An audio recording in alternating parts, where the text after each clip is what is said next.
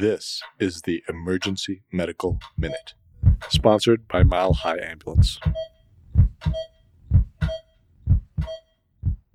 Okay, good morning everyone. We'll do a quick one, orthopedic injuries, so wrist injuries specifically. So what are some important things that we kind of ask when we talk to a patient about an injury they just sustained to their wrist? Neurovascular exam distally, mechanism of injury, are they right or left-handed, which hand is injured, what do they do for a living, right? Because if it's a violinist or a piano player, that their wrist injury might be a bigger consequence to them than to somebody who doesn't do that. Any other things that we want to know about? So specifically where it hurts, right? So there's a lot of different parts to the wrist, right? The distal, radius, and ulna go into the wrist, and then there are all of the carpal bones in the wrist, and then there are the metacarpals, the bones across the middle of the hand, and then the phalanges are the fingers, okay? So this is a specific study related to the wrist, and particularly a type of injury that is oftentimes hard to diagnose. So this is a study that came out of the Emergency Medicine Journal in 2023, just in May, about an occult injury that we oftentimes tell patients, well, we don't see this on x-ray real well, so if you're having persistent pain, we need you to follow up. Any idea what injury that might be? It's kind of two of them that we worry about. So in the carpal bones, there's a bone called the scaphoid, and it's right here kind of on the thumb side. We'll maybe put some pictures in with the link to the podcast. But so there, because of the way the x-ray works and the penetration of x-rays and in the setting of acute trauma, there's oftentimes a lot of swelling, which doesn't give you the best picture. So what we try to do is we try and look at their hand and do a very detailed exam of the wrist to see if we think we're worried that there's a scaphoid fracture. And that bone is right in here. And so we'll ask them to do things like we'll push right here. Anybody know what this part is called? Snuffbox fracture. Yeah, the anatomic snuffbox. Well done, Tracy. And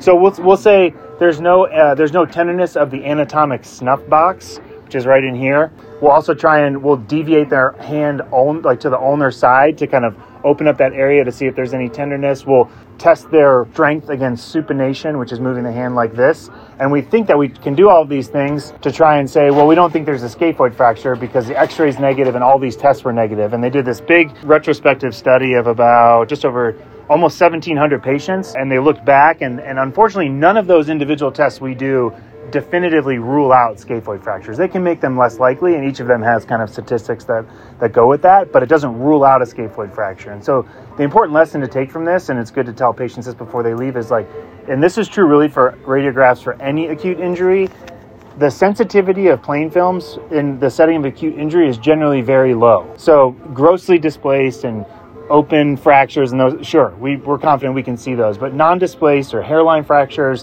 whether they're in the wrist or the knee, each joint has its own kind of characteristics, but generally speaking, the sensitivity of those is very low unless it's a displaced fracture, comminuted fracture. So what we should tell patients is, look, we're going to either splint you, and each joint you do differently, but we'll probably send you home in a splint, and it's really important that you follow up. And it's not just to protect ourselves, it's truly that fracture may not show up unless you do an MRI, or it may not show up unless you repeat radiographs within a week, and that's just to make sure that there's an evidence of an occult fracture. So that's just really good instructions to give all of our patients, and it's something that it seems like, based on this study, we should probably do for all of our wrist injuries.